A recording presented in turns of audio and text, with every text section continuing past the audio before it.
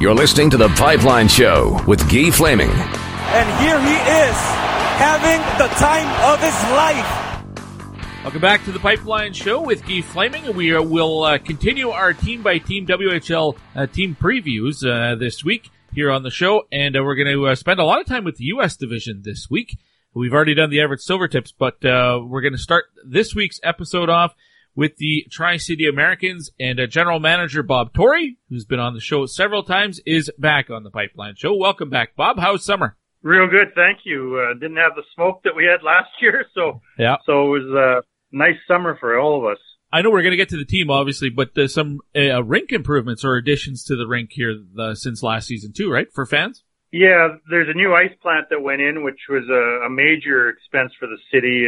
What they did is they took the ice plant out of our building and built a separate building outside. So the ammonia plant is outside the building, and that's obviously much better for safety, especially after the tragedy that occurred in Fernie. And we're getting new netting behind the nets, new glass, and new video boards. So that's a lot of new stuff in one short period of time. So real big thank you to the city of Kennewick for stepping up and doing a lot of work in a short period of time, getting a lot of things done. Well, that's great to hear. I know that there was a drive to get a new building, and if you couldn't get the new building, at least some big time improvements that are coming, and that'll benefit everybody. Let's get to the team, and camp is underway for Tri-City. You just wrapped up your rookie portion of it, and you get to main camp here as this week unfolds. By the time this comes out, it will likely be Friday, so we're talking in the past now. But looking at last year's roster and the players who aren't back from the team that you had in the playoffs last year, obviously every team loses the 3 overage players. For you, that's Aaron Hyman on the back end, as well as Nolan Yaremko and Parker Aucoin up front. Who else from last year's playoff roster is not returning this year? Yeah, that's pretty much it. That's just the overage guys. Everyone else is back. So, our overages were strong last year, and they'll be strong again this year. And that's kind of the key to our team right now as we keep moving forward. Well, that really doesn't happen very often, where you don't lose a whole lot from last year other than the overage players. And I know you've brought in an extra overage guy as well, Carson Sasta from the Red Deer Rebels last year. You've brought him in. And right now, correct me if I'm wrong, you've got 5 overage guys in camp, right? Yeah, we have 5. Couple scenarios there. Dominic Schmiemann had shoulder surgery in the off season, so we're not sure when he'll return and be cleared to play. It should be sometime early October, and then Christoph Harabik is going to St. Louis Blues camp, so we're not sure when he'll be back. So that was the rationale of picking up Sass, because he's a quality player that's capable of playing in the league, just to give us some insurance, depending on the return dates of Schmiemann and Harabik. All right. Well, assuming all 5 guys, say in mid-October, are going to be around, and you got to make that decision usually by October 10th, unless there's injuries that come into play. But you've got 2 overage guys up front, 2 overage on the blue line, and Beck Worm in net. Do you see it as you're going to end up with 1 forward, 1 D, and 1 goalie, or could you see yourself having 2 overage forwards or 2 overage defensemen? Oh, certainly. That's no question. We'll carry the best 3, and certainly that's the strength of our team, is the overage situation, and we'll let that play itself out. Like I said, we've got to make sure Schmiemann's healthy, and, we get 2 weeks after he returns, to make a decision, and same thing with Christopher Harabik. You get 2 weeks after he comes back from pro camp, if he does come back, to make a decision on that. So the deadline might be extended a little bit, just depending on the dates of those guys, but, like right now we have 5 quality guys. Obviously, we feel that they're all very, very strong players. Kyle Olson's our captain. Harabik is a big man. Schmiemann had a great season with us last year, and Sass is a quality WHL player, and Beck Worm may arguably be one of the top goalies in the Western Hockey League. So it's a good situation to be in. Good problem to have. That's right. When it comes to the imports player situation, as you mentioned, Christoph Harabik will be going to NHL camp. So some uncertainty whether, if or when he'll be back. And you went out and signed, you drafted a couple of new import players. Where are you with them? Are they both in camp? Yeah, they're both in camp. They're both here. They're, Jan Sikart is a 2002 17-year-old, played with the Czech Republic on all their international teams. Highly projected high for the NHL draft next year, 6'3", 185-pound winger. Led most of his teams in scoring traditionally with the Czech Republic. And David Homola, who you might have seen at the Hlinka in Edmonton, defenseman from the Czech Republic as well, that played for the Czech Republic team in Edmonton at the Hlinka Cup. They're both here and both look they're playing very well. So one forward and one D, was that by design? They're also both from the same country. Was that done on purpose as well? Not necessarily. The import draft is not a pure draft as we call it. It's there's a lot of moving parts involved. Obviously, we wanted to add a forward because we wanted to add some more offense to our team, and the opportunity to, when you get into your second pick with the import draft, it becomes pretty tricky on, you want to get a guy that can play and that's going to come. So there's a lot of research there. And, if Harabik comes back, then there's only going to be room for two. So one of those guys, someone in the league is going to get a free player for all the work I put in. That's right. Bob Tory, the GM of the Tri-City Americans and part owner of the Americans as well. He's my guest right now as we preview the coming season for Tri-City. Let's go position by position with the guys who are still in camp. How many goaltenders do you have this week? Well, we have 4, but we'll be down to 3 after this week before we go to Everett. 3 goalies will be Beck Warm, obviously, who after Everett will be going to Washington Capitals camp on a free agent tryout, and then Talon Boyko, who was a 16-year-old last year with us, and Mason Dunsford, who's a signed 16-year-old goalie this year. So the battle will be between Dunsford and Boyko for that backup position because I don't think they're going to upseat Warm. Okay, and so that means Warm obviously would take one of those 20-year-old positions as well. And coming into his overage season, as you mentioned, high expectations for what Warm can do for you in that, and he's already done it to this extent in his career. But a 20-year-old overage goaltender, you expect to be one of the top goalies in the league.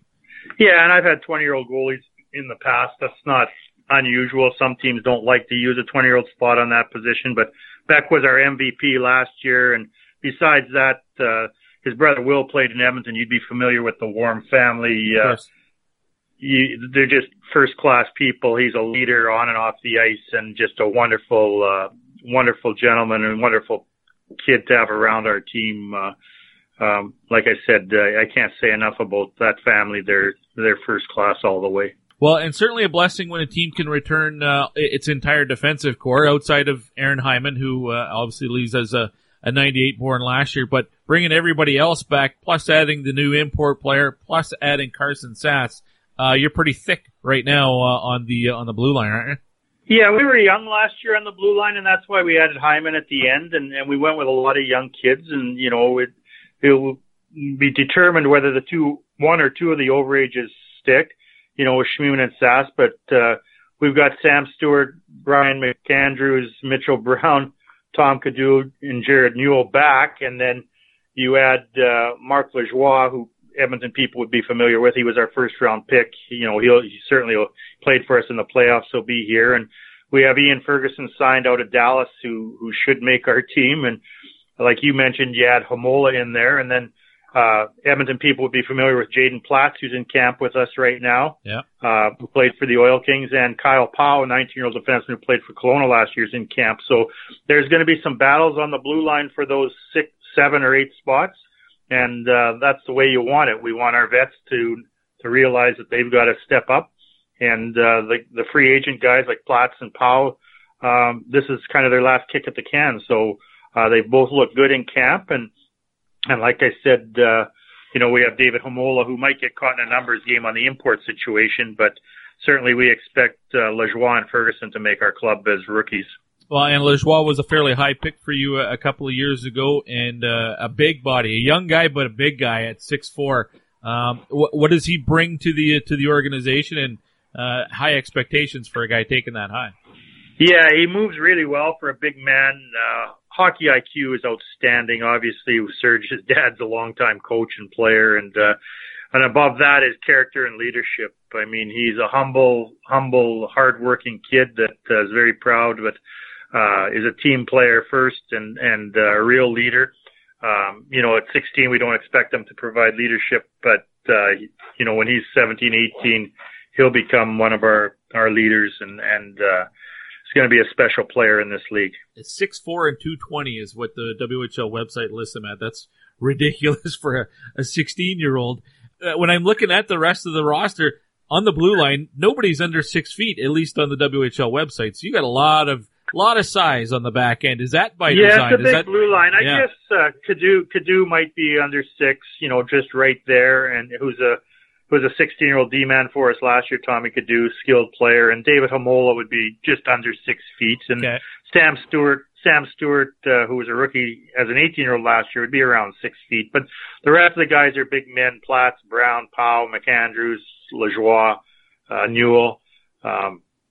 Our back end is big, but it's fairly mobile, and I think a year of experience for a lot of those guys you're gonna see some big improvement in some of those kids. Now, is that something you want a big blue line all the time, or just happen to work out that the guys you have right now happen to have size? Not necessarily. I mean, you want the best players you can possibly get. I mean, when people talk about the game going to speed and skill, it certainly is, but some of the speed is puck movement, and if you've got speed and skill and size, it's still better than speed and skill and small. Now, a lot of times some of the big guys don't have speed and skill, so that doesn't work. So you're better off with, obviously you want skilled players that can process the game and play well. But if they can do that and have size as well and can shut down the attack, then that's even a bonus. All right, let's move to the forward position now, Bob. And one of the guys who actually isn't back from last year's playoff team is Riley Sawchuk, who now is with the Edmonton Oil Kings. But you talked about that depth that you have up front, and certainly at the overage quota, that you can move on from a player of Sawchuk's ability and still have lots of returning players of note. Who becomes your leadership core up front with the departures of Yaremchuk and Aucoin and Sawchuk? Well, obviously Olsen's our captain, and he'll be the key catalyst as a 20-year-old. And Edmonton's getting a real quality player in Riley Sawchuk. He's a 50-point guy, and just was in a numbers game. I wanted to do something early for Riley, and it was a fair deal for both teams. And I see there's a lot of extra overages in the league right now, so I'm glad we were able to do the deal quickly so Riley could go right to Edmonton instead of coming here and then being moved. So, like I said, the strength of our roster is our 3 overages as it was last year, and that's a good thing. My goal is to always have homegrown overages, so you're not having to go out and pay for them. Right. But it doesn't always work that way, but certainly it saves you giving up draft picks, and it provides solid leadership because those guys have generally been with you for 3-4 years, and they know your culture. When players leave, that provides opportunity for others, and you probably had some guys who were on the 3rd or 4th line last year who will maybe now move up to the 2nd and 3rd line this season. Who comes to mind when I describe it like that? Well, there's lots of guys. You look at Sasha Mutala, who was a key player for us last year, drafted by Colorado. He's going to be obviously a key player for us this year. Probably move from the 2nd power play to the 1st power play, and Sam Hewell, who we picked up from Seattle last year, has looked really good in camp. And, there's going to be opportunity. I think there'll be movement up and down the lineup for guys as they compete for ice time. And then you have the 16-year-olds, the young guys coming to camp and knocking on the door to force their way onto the roster. I imagine there are 2 or 3 guys who'll get extended looks. Yeah, Tyson Greenway from St. Albert and Parker Bell from the Nanaimo have both looked awesome in camp, and I would think it's going to be hard to keep them off the team. Greenway had a really good summer with his fitness and has looked really good in training camp, as is Parker Bell, who's grown, is up to 6'4" now. Those 2 guys are certainly knocking on the door, and I would expect them both to make our hockey club. And you just signed a player as well a couple of days ago. I saw the pictures on Twitter. Landon Roberts? Yeah, Landon's a big kid out of Souris, Manitoba, played for Southwest Cougars. He was a 6th-round draft pick for us in 2017. He's just continued to develop, came to camp in great shape, and we're happy to add him. He had a real good training camp. He's an honor student, and brings a lot of character. He was captain of Team Manitoba at the U16s, and we're excited to obviously to add him to our team. Bob, you mentioned a couple of the camp invites who are still around in Jaden Platts, and anybody up front that you invited to camp that's still there and looking like they are going to make a case for themselves? Well, Nikita Krivokrazov, he played in Prince Albert for a short period of time, Sergei's son. He's here in training camp competing for a spot. And we've got Edge Lambert, who's out of Grand Prairie, who was with Prince George and was released. Is in here on a tryout as well. And then obviously Edmonton fans are aware of Nick Bowman, who played for Sherwood Park last year. We picked him up from Kootenay Ice, and Nick's come in. He's in excellent shape. There's no question he's going to make our team. He scored close to 10 goals as a 16-year-old in Edmonton. He's going to have a very good WHL season this year, and it's nice to see him back in the league, back from Junior A. It is nice. Good for Nick. All right. When we look at the challenges unique to your team this season, are there some things that you're preparing for that you can foresee? I mean, everybody has to deal with injuries, and you can't really plan on when those are going to happen. But outside of that, what sort of challenges face Tri-City this season?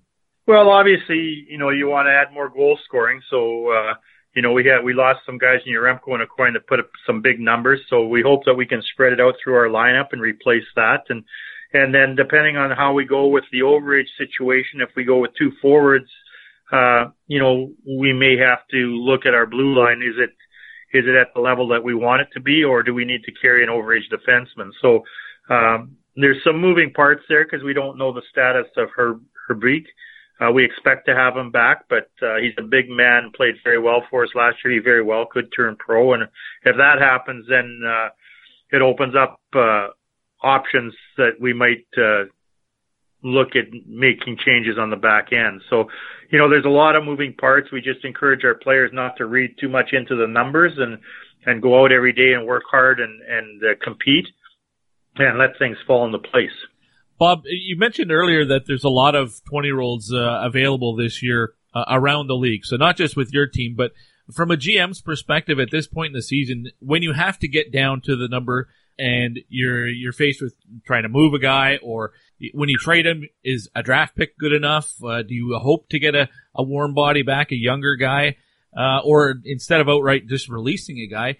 What's best return this year, and what do you expect returns to be? Because as you said, there's so many guys. Generally, at this time of year, it's a draft pick because the type of player you'd get back, people don't want to move their young players. Yeah. The other, if you're getting a body back, it's usually just a depth body. So generally, at this time of year, it's a draft pick. At the trade deadline, now that's a different story. It becomes usually a very good asset or a good young player. But you can't keep them past October 10th and hold on to them till the trade deadline. They can in Ontario, which is interesting. It's funny how it goes from year to year. Like last year, there wasn't many. This year, there's an abundance of kids that should be in our league that aren't going to be in the league, and that's sad because a lot of them played 3-4 years in the league and they might get bumped out. And next year is going to be a weak year for overages. There's not going to be enough. So it's funny how that works. And it's too bad there wasn't a system where we could keep more of those kids in the league that have played, 2-3 years and want to play their overage season. It changes from year to year, and it's tough on those kids because they're still young men and they want to play hockey, and they played 3 years in the league, and now this possibility might have to go to Junior A, which is not terrible, but not what they dreamed of. Yeah, for sure. And I wonder if there's a solution to that. If there was ever discussion of how to keep an overage guy around. Yeah. Well, some of them go to Ontario and Quebec. Sometimes guys get a chance to get picked up there, and then I guess there's always possibility of USHL, right? It's not a perfect situation, and then we're forced to make decisions fairly quickly, but that's the situation we are when you have an overage limit. All right, Bob, we'll end it with where you set the bar for expectations this year. And last year the U.S. division was pretty good, pretty competitive. What are you expecting this season for Tri-City? What would you consider to be a successful year for the Americans? Well, certainly we always have our expectations high. For some reason, everybody always underrates our team and our program. And 2 years ago, we thought we had a team close to a Memorial Cup contender. We lost out to Everett in the league final, everybody thought the roof would fall in last year. Kelly Buckberger came in as a rookie coach. We lost 9 guys to pro hockey. We had a very competitive team. We'll have a competitive team again. We have a good culture here and good work ethic, and I think we'll be underestimated again. Obviously, we always set our goals initially to make the playoffs, no different than the NHL. And then once you're in the playoffs, all bets are off because anybody can win. And just like 2 years ago, we went into the playoffs as a wild card, played Kelowna, the first place team, beat them 4 straight, and then went on and beat Victoria 4 straight before we met Everett. So the key is to get to the dance first, and then once you've got your partner chosen at the dance, try to be successful. Well, it should be another fun year for the Americans, and thankfully it's that every second year that your club comes to Edmonton, and boy, the last time you guys rolled through Edmonton was that dominating team, and the Oil Kings were at the bottom of the cycle, and it was a very one-sided game in your favor. Looking forward to seeing the Americans when they come through Edmonton this year. Bob, I really appreciate your time. Always a pleasure, and it's an afternoon game on Remembrance Day, so at Rogers Place will be a lot of fun, and the Oil Kings will have a pretty good, solid team this year. So it'll be interesting right through the league. I think it's difficult to pick who the top teams are going to be, so we just got to let it unfold and enjoy the hockey. We'll see you then, Bob. Yep, thank you. There you have it, Bob Tory, GM of the Tri-City Americans. And remember, the question of the day at the start of this episode was what you predict the standings to be in the U.S. division. And most people who have responded have said they have Tri-City as the last place team. Well, you heard Bob say everybody's underestimating our team. What do you think? Let me know at TPS_Gee on Twitter. I actually think I might have Tri-City slipping into the playoffs, squeaking into the playoffs. But we'll see. We have other U.S. teams to hear from, including the one up next, the Seattle Thunderbirds. General Manager Bill LaForge joins me next here on The Pipeline Show. Behind the goal line, looking in front for Kolesar. Wing it to the slot, to the legs, Barzell. Walks in, backhand shot, and he will score! Hi, this is Matt Barzell of Seattle Thunderbirds, and you are listening to The Pipeline Show.